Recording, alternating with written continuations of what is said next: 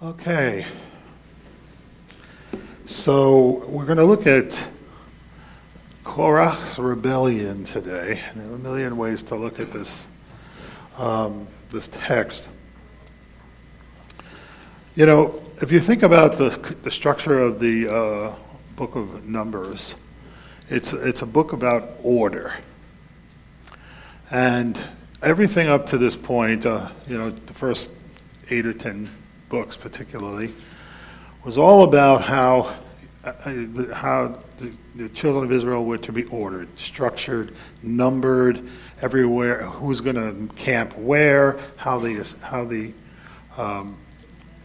Mishkan was to be set up, who was going to carry it, all of these wonderful things. You know, it's like an instruction book about how to move 1 million people through a desert, okay? So everything is about order in the whole thing. And we come to this portion of the text, and all of a sudden, all of that is thrown into disorder. And it's thrown into disorder mostly by the machinations of one dissatisfied human being. One guy. And so, if you read, as we read the first line of that portion, it tells us that Korach, son of so-and-so, he's a son of Levi. That's very deliberate to let us know that he is a Levite. But it tells us that he separated himself. In some texts it tells us he separated himself, distinguished himself from the others by his rebellion. In my text here, it says, after he had gotten some allies, they rose up before Moses. They rose up in rebellion, obviously, against Moses. Why is this such a problem? The problem is this, that God is a God of order. He takes chaos and he creates distinction in chaos, and out of that distinction comes order and blessing. That's how it works. I mean, if you think about how creation began, everything is tohu vavohu, it's all messed up. And it says God separated the waters from the waters. He separated the land from the waters. He separated by creating distinctions in the created mass. He made a blessing. Even in humanity, he does so. But there's a problem with this. When you create boundaries, when boundaries are created in order to create those orderly things, there are those who insist on not being happy with their assignment. Right? So what's what's one of the 10 commandments? To me, this should have been the first commandment, because really every other sin that is committed in the world is committed because we commit this one first. The 10th commandment says, "You shall not covet." And coveting is the sin that nobody gets past. In fact, the rabbis actually talk about this. Coveting is something that happens inside of us. It's not something that is external. It happens on the inside first, and then it may manifest itself in any one of the other sins that are committed. To push the thing. Okay. Right? We'll immediately, once something wells up inside of us, then we may or may not act on it. And if you look at all the other sins, stealing, killing, so on, lying, all the other commandments find their origin in this one. And so God is telling us that we need to guard our hearts, because this is the source of all difficulty. And it certainly was the source of the difficulty with Korah, right? Okay. My son has taught me, whenever you're doing these kinds of heavy sermons, it's a good thing to have something light and easy to deal with, so I'm going to do a cartoon myself. Okay. All right. So here's one where, let me see. I'm trying to remember, what was the name of this cartoon? I can't remember. I'm having a senior moment, people. So forgive me with my senior moment. But anyway, you have the ram and you have, now the mouse in this cartoon is a wise guy. He's always a wise guy, and he's always making trouble for everybody, all the other characters that are found in this comic strip. It'll come to me. Don't worry about it. All right? And so what does it say? Good Lord, what now? And he says, I am Pompous Boy, the superhero who knows what's best for you. Now he's my Korah in this situation. Because Korah, think about Korah. It says that Korah was the son of Levi. He was of a particular group within the Levitical tribe.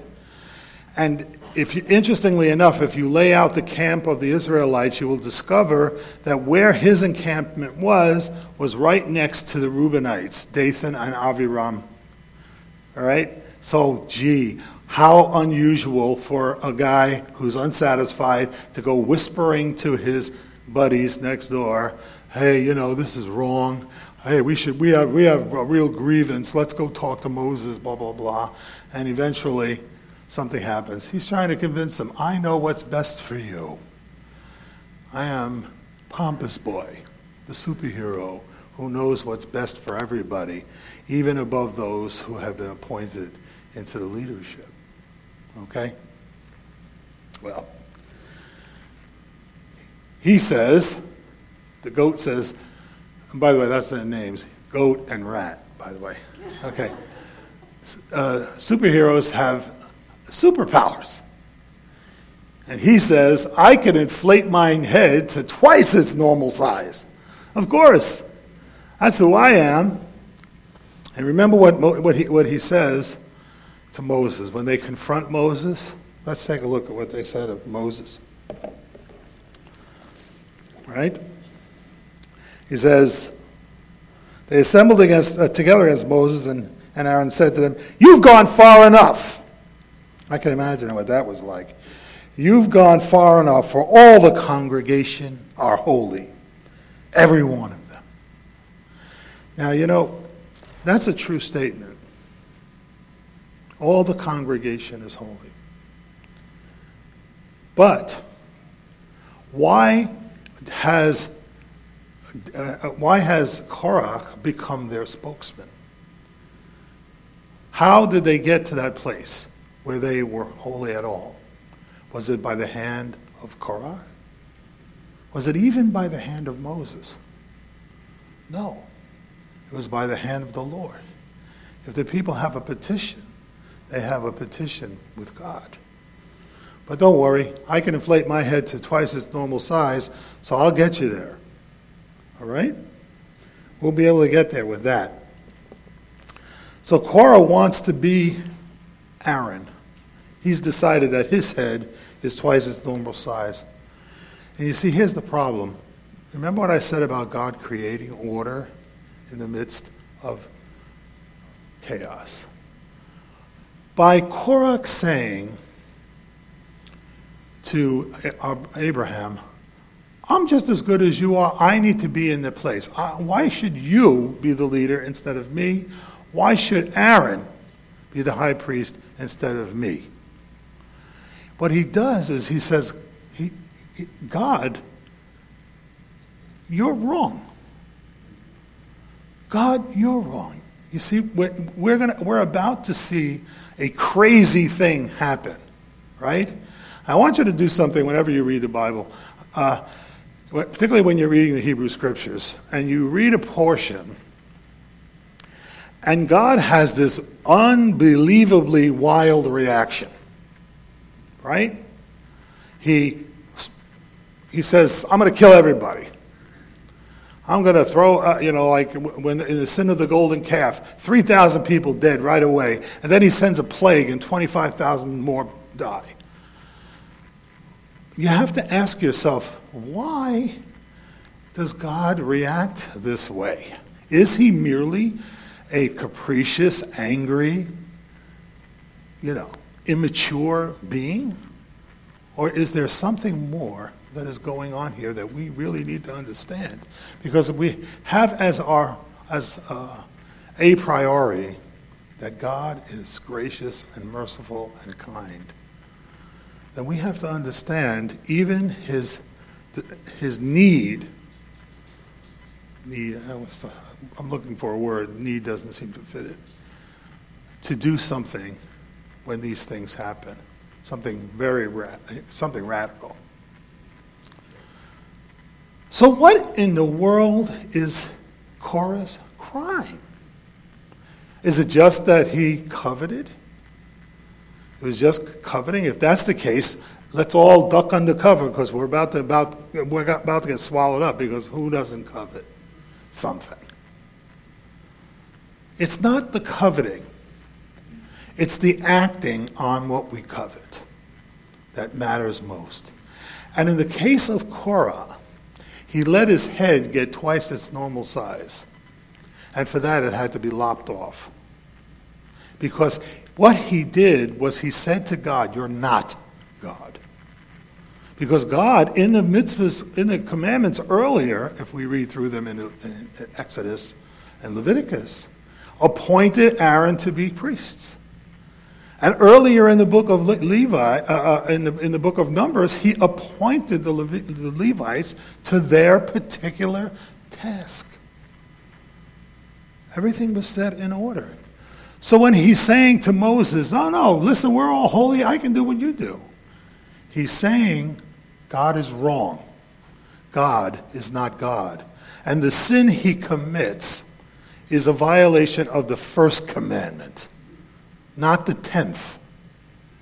You see, the 10th tells us we're in trouble. All the other ones tell us we've gone too far.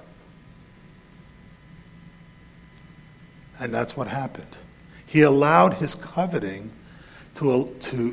he acted on what he coveted to the extent that he committed grave sin. Grave sin. You know why? Because sometimes we just don't appreciate the order that God has created for us. Let's see our next cartoon. A big head is not a superpower, says the goat.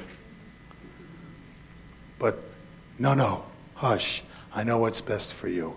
This is what Korah is telling all of his friends. You may not think it's a superpower, but I know what's best. And so what happens? What does it happen? Let's take a look. So,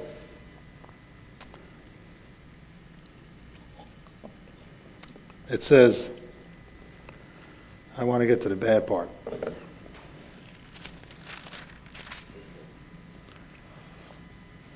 All right.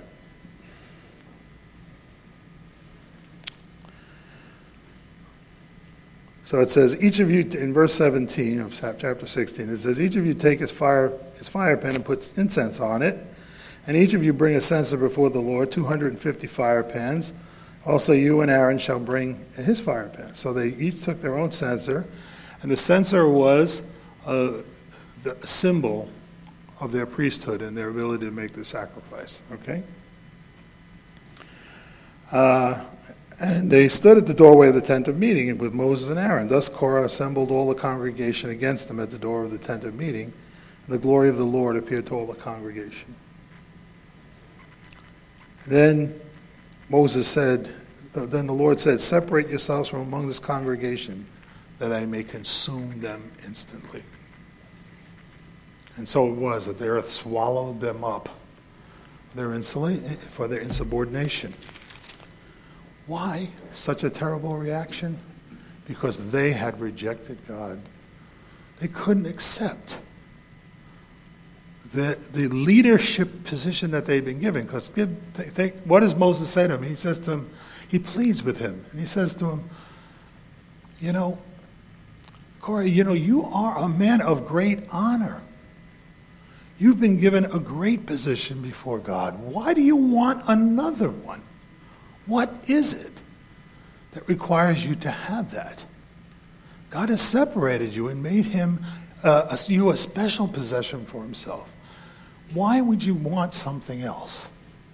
Can we live with the order of things? Can we live with the honor that we have been given rather than seeking out something that does not belong to us? This is the great problem, and I think it's the great problem in all the world. Coveting is what creates every other sin.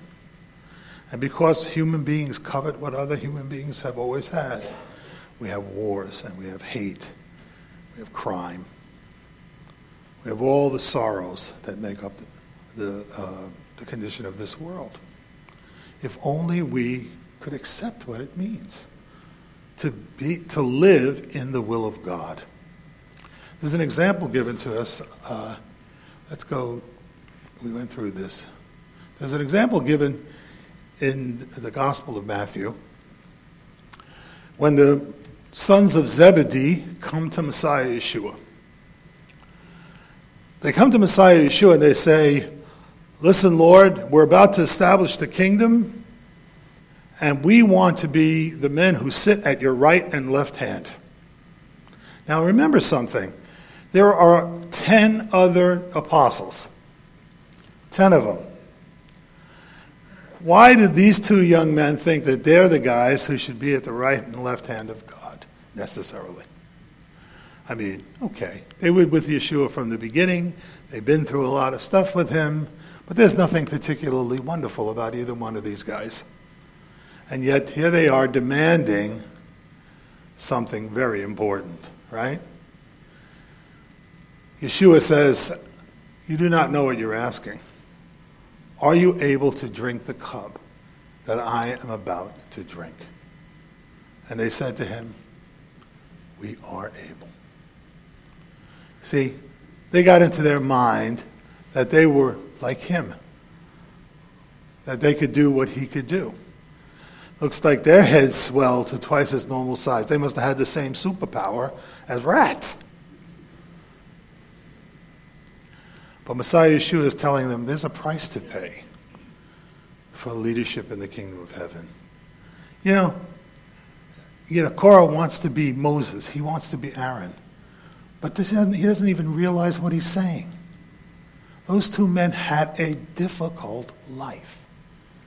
Moses' life was a misery, because he had to lead those people. He had to care for every one of their souls, and they gave him nothing but trouble his entire life. And they finally got him kicked out of the promised land. Aaron too. Aaron had the greatest position of all.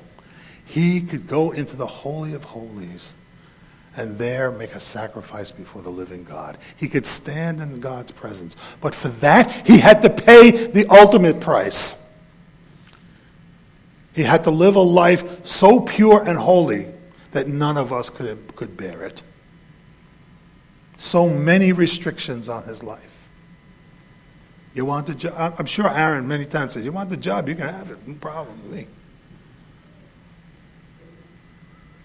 And now these two young men, they say, "No sweat, Yeshua. We'll drink from that same cup. Come on, we can do it because our heads are twice the size. We have superpowers." It's so easy. It's so easy to be the man in charge. It's just so easy to do. And it's nothing but joy and peace and wonder and doing whatever you want to do. But is that the way in which we are to understand it? Or is there another way for us to approach reaching our destiny with God? So I offer you a third alternative. Rather than usurpation or assumption like these young men, I want to offer you the example of our King David. So let me set the scene for you, if I may. In the book of 1 Samuel, we meet David as a young person. He's probably 15 or 16 years old when we meet him. And we remember he becomes a great hero. And Saul, the king, has decided he's a political threat. He's a threat to his throne. By the way, God has already sent Samuel to anoint David as king, unbeknownst to everybody else. David knows that he is going to be king one day because God sent his prophet. Well, Saul, in the meantime, doesn't like that idea, so he makes David flee. David flees into the wilderness and has to live the life of a vagabond. Around him, he gathers a group of young men who like him and are loyal to him. They remember him as a warrior. And they're willing to do whatever he wants. I mean, anything. Especially one fella named Joab. One of these days we got to do a study of the life of Joab. Joab is like, what's his name? Luca Brasi, right? He's the Luca Brasi of the Bible. That's right. And so he says this. So now what's happened is David has surrounded the camp of Saul. Saul, who has been searching for him in the wilderness, has encamped. And David's men sneak up on the camp. And now they have their shot. They have their shot. So they're sneaking up into the camp. And they actually, I don't know how this works out, but they're actually right there at the encampment of Saul. He's laying right at their feet, sleeping. Scripture tells us that God had allowed a very heavy sleep to fall on them. Maybe is that in protection of David, or is it for the purposes of getting rid of Saul? So it says, so he said to his men, I see I went too far. Anyway, so Joab says, listen, I have a spear right here. Give me the word, and I will pierce him with this spear. And guess what? I will not have to do it again, because I'm going to put this thing right through his head. That's where we are, right? He's poised right there, and he's going to stab him in the head. And after all, isn't this God's will? Because David is supposed to be king. Right? And this is what David said. So he said to his men, far be it from me, because of the Lord, that I should do this thing to my Lord, the Lord's anointed, to stretch out my hand against him, since he's the Lord's anointed. And David persuaded his men with these words and did not allow them to rise up against Saul. And Saul arose, left the cave, and went on his way. David wouldn't do it, because he understood that God had given him a place of honor. And somehow, God would make it happen. He would not have to do it by force. He would not have to do it with his own hand, even though he had the right. You see? When Korah says, listen, all the people are holy.